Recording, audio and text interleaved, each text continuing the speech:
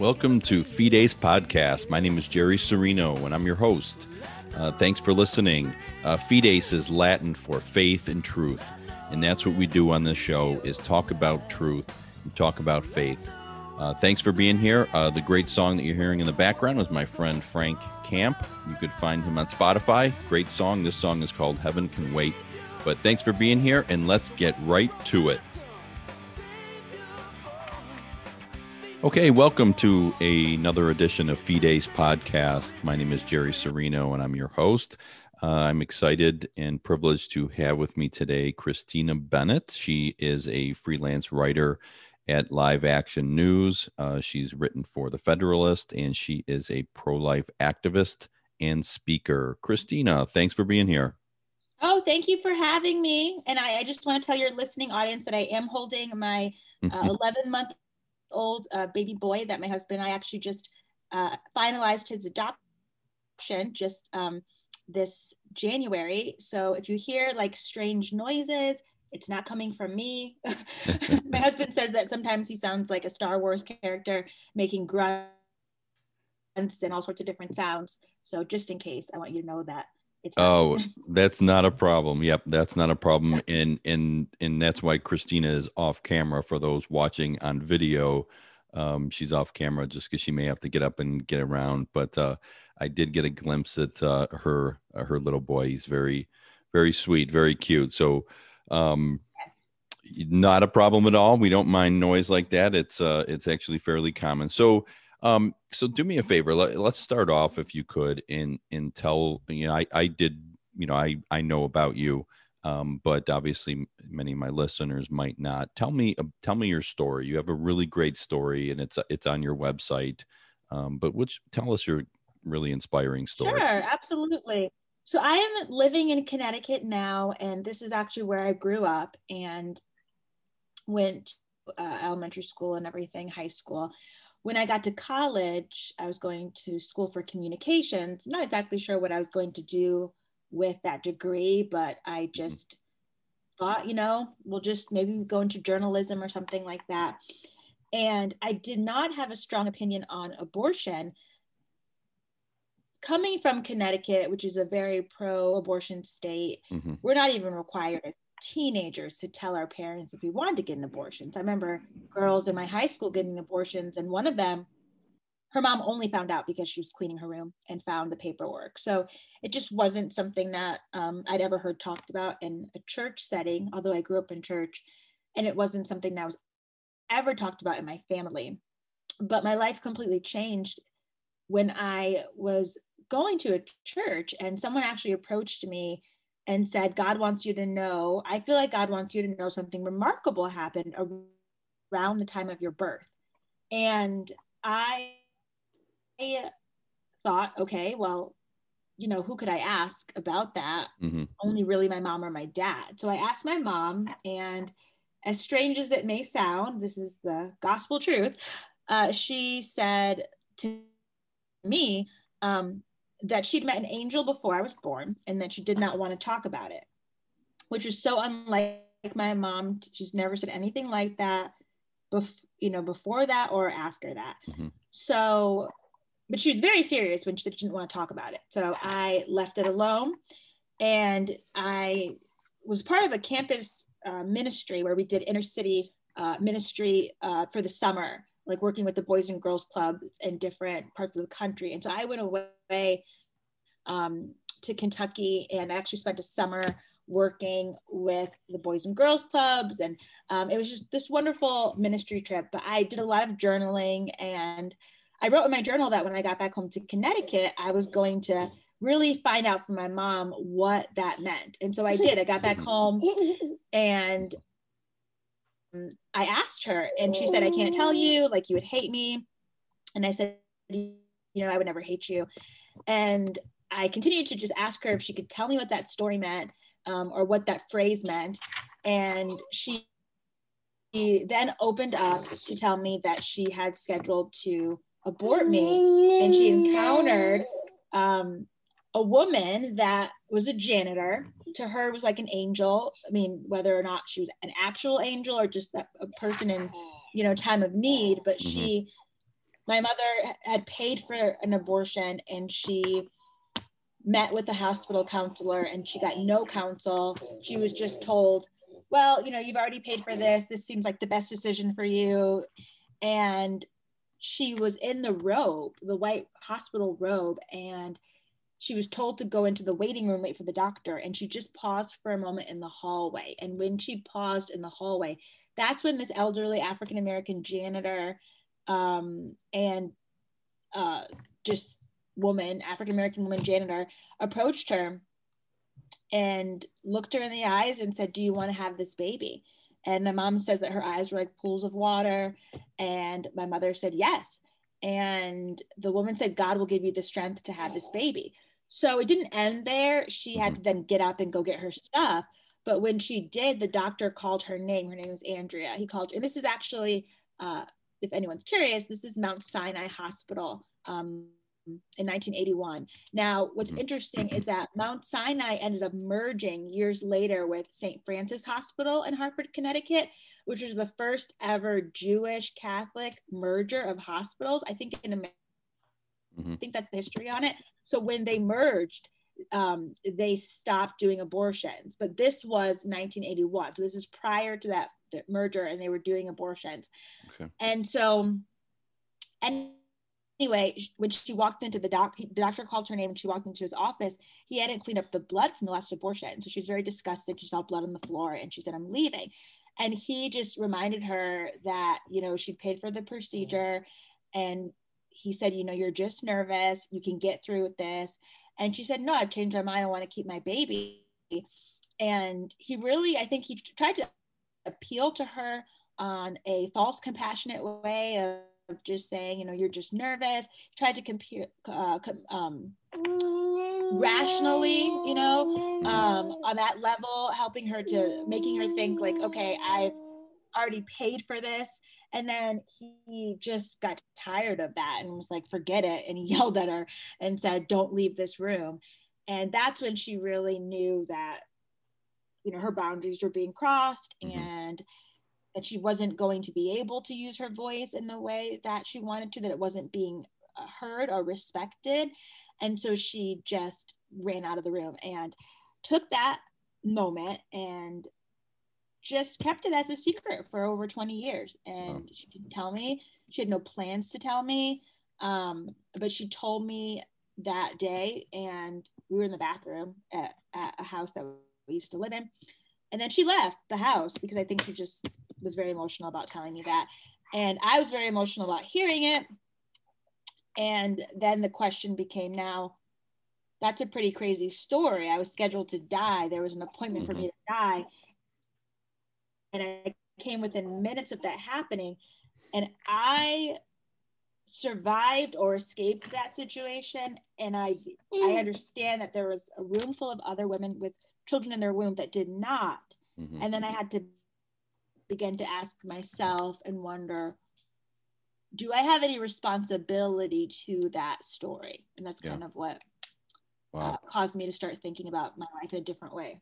Wow. That's a crazy, I mean, the more people I have on my podcast, every time I think, wow, that tops the last one. Then there's another one that has a great story like that. Yeah.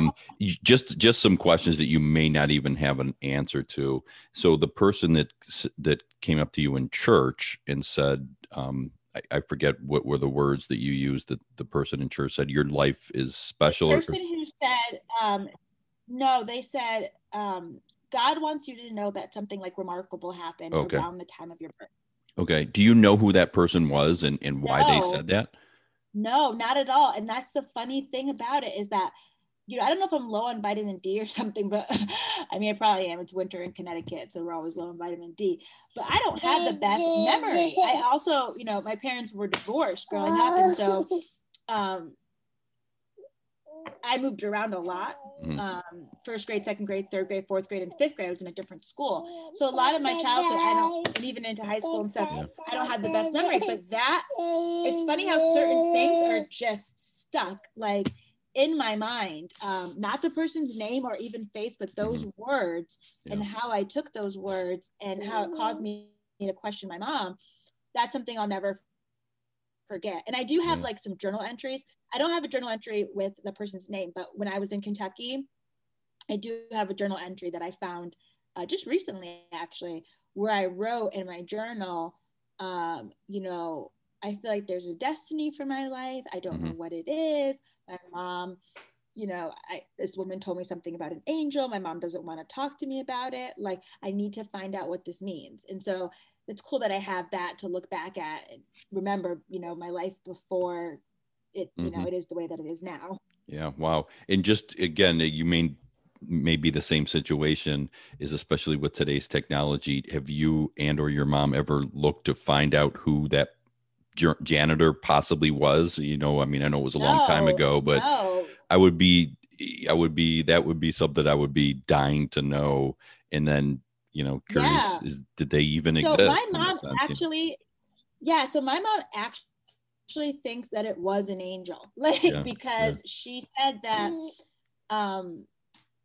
her eyes were like pools of water. That's what my mom thinks that. And then the other reason she thinks it was an angel is because, according to her, and again, my mom is like she's never said this at any other time in her life, like, which is not like, it shouldn't be so weird. Like, if you're a person of faith, it shouldn't be weird. Like, it's all throughout the Bible that people had encounters like that. But, you know, in our society, like, we're just not as believing of those things. Like, I spent 3 months in Africa, in Mozambique, and it's like, you know, either the witch doctor is going to heal you or Jesus. Like, like they just have a more of a supernatural reality to things, because they can't depend as much on, at least in certain places, like when we were out in the bush as they called it, like just out there, you know, there's not like as much dependency on like things that we depend on here, like grocery stores, modern medicine and things. They have like a higher faith. But anyway,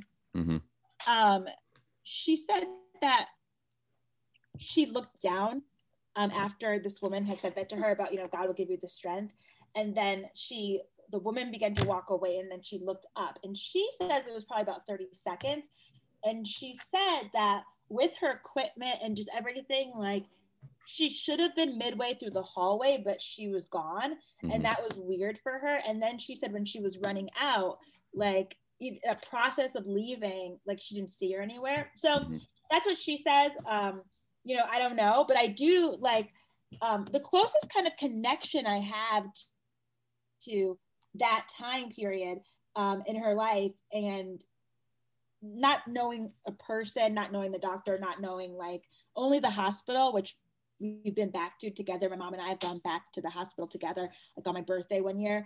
But I tell my story a lot. And then one time I told my story at church, and this woman approached me and told me something that I just thought, wow, it connected with me, because I felt like her prayers were helped and like my life being saved.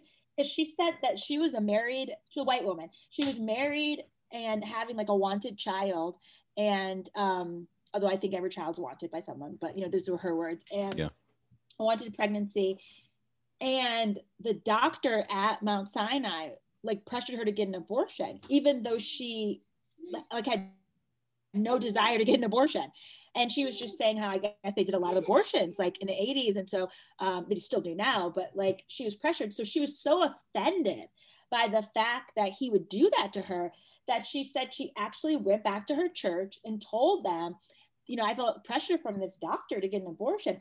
And they, like, according to her, prayer walked the hospital around the time that I was like in my mother's womb. Wow. So she had a son that was born around the same time as me. And so I just thought that was so amazing when she told me that, because I had shared the dates in the hospital. Yeah. And so I thought, wow, like the time that I was in my mother's womb, people were prayer walking the hospital specifically because they felt there was a doctor that was pressuring women to have abortions.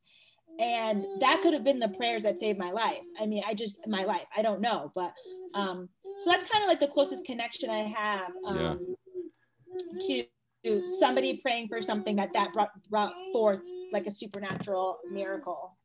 Yeah. Wow. That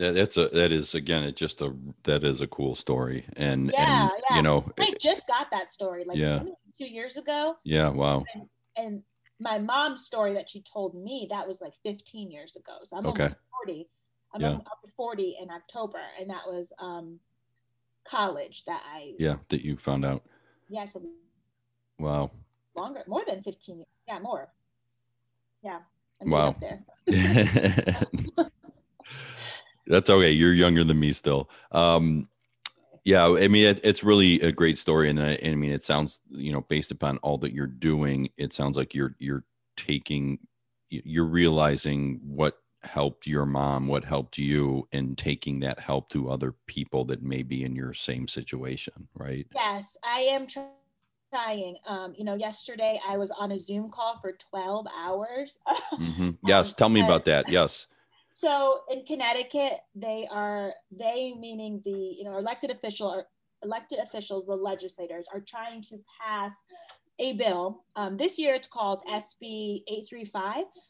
It's been called HB 7070. It's been called a number of things. This is the fourth year of us going into a public hearing for this same bill. The title is an act concerning deceptive practices at limited services pregnancy centers. So basically what happened is pregnancy centers, if your audience isn't familiar with them, they exist to offer abortion alternatives. So my mom, as I shared, she didn't have anyone to talk to. She was being pressured by my dad. She did go to church. She actually went to her church. I didn't share this part of the story, but her mentor was offended that she was pregnant out of wedlock and said to her, if you come back to this church, I'll be the first person to put my foot in the door and not let you in. So she was rejected by my dad, rejected by her mentor, and she didn't have anyone. But the pregnancy centers offer compassionate, non-judgmental care, and not only a listening ear, free ultrasounds, diapers, material resources, support.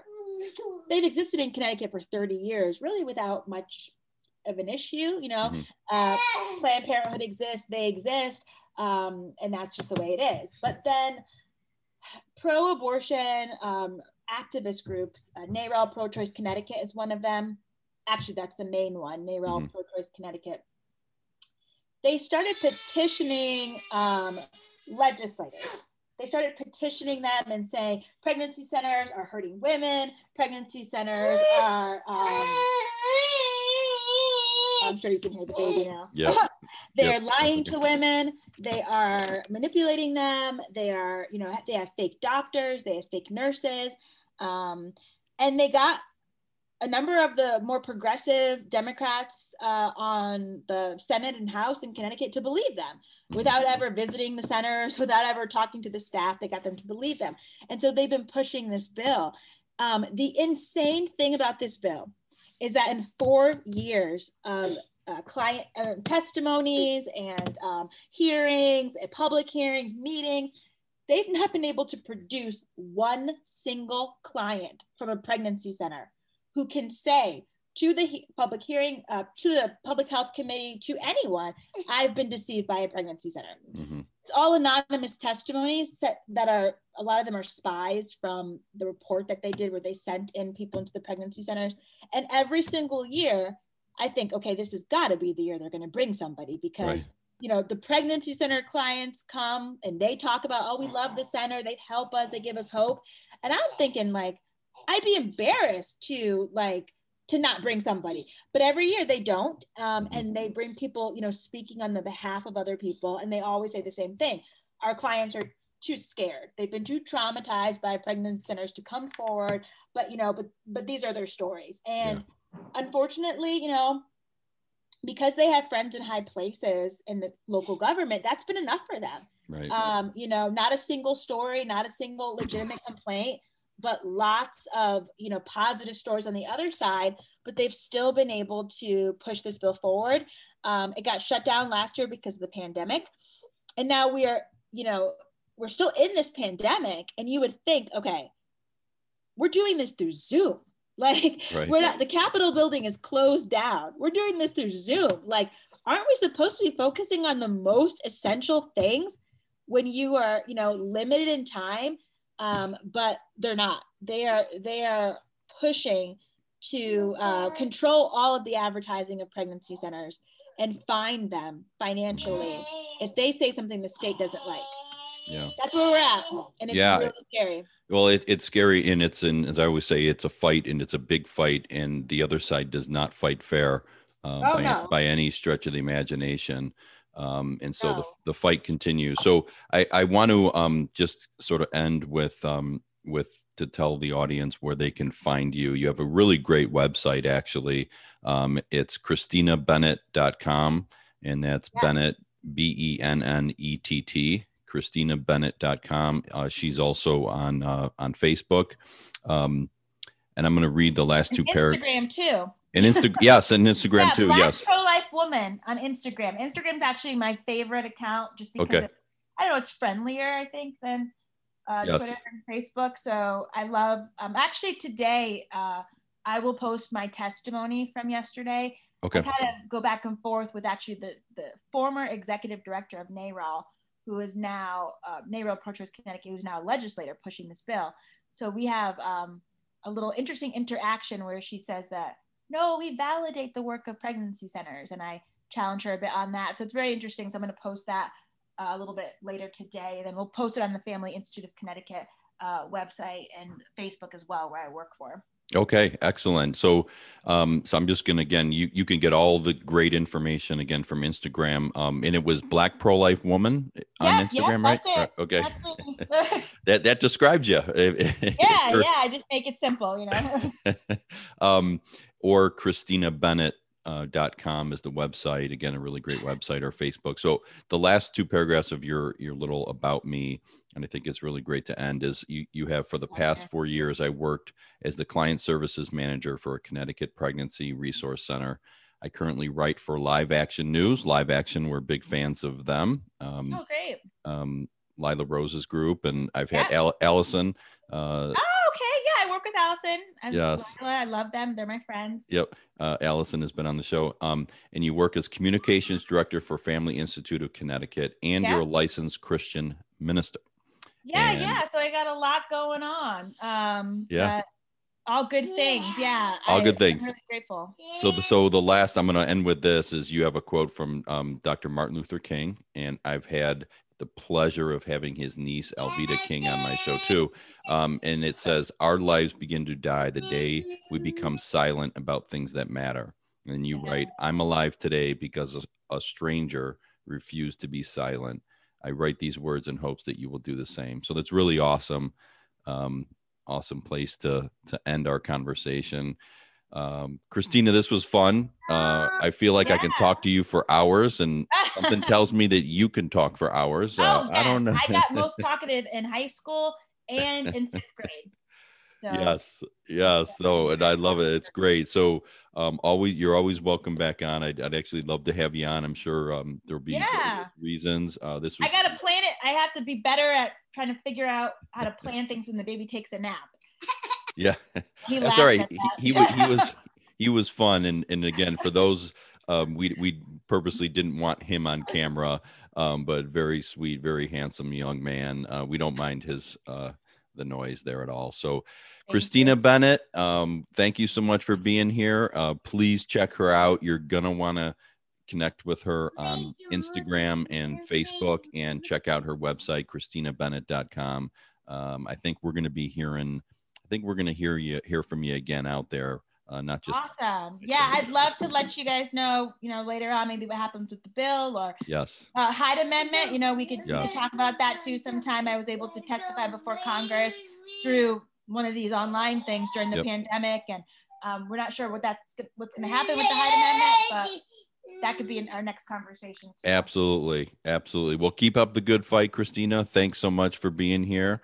Appreciate you. And thanks all of you for listening to this episode of Fides Podcast with Christina Bennett. Thanks again, and we'll talk to you soon. Yeah.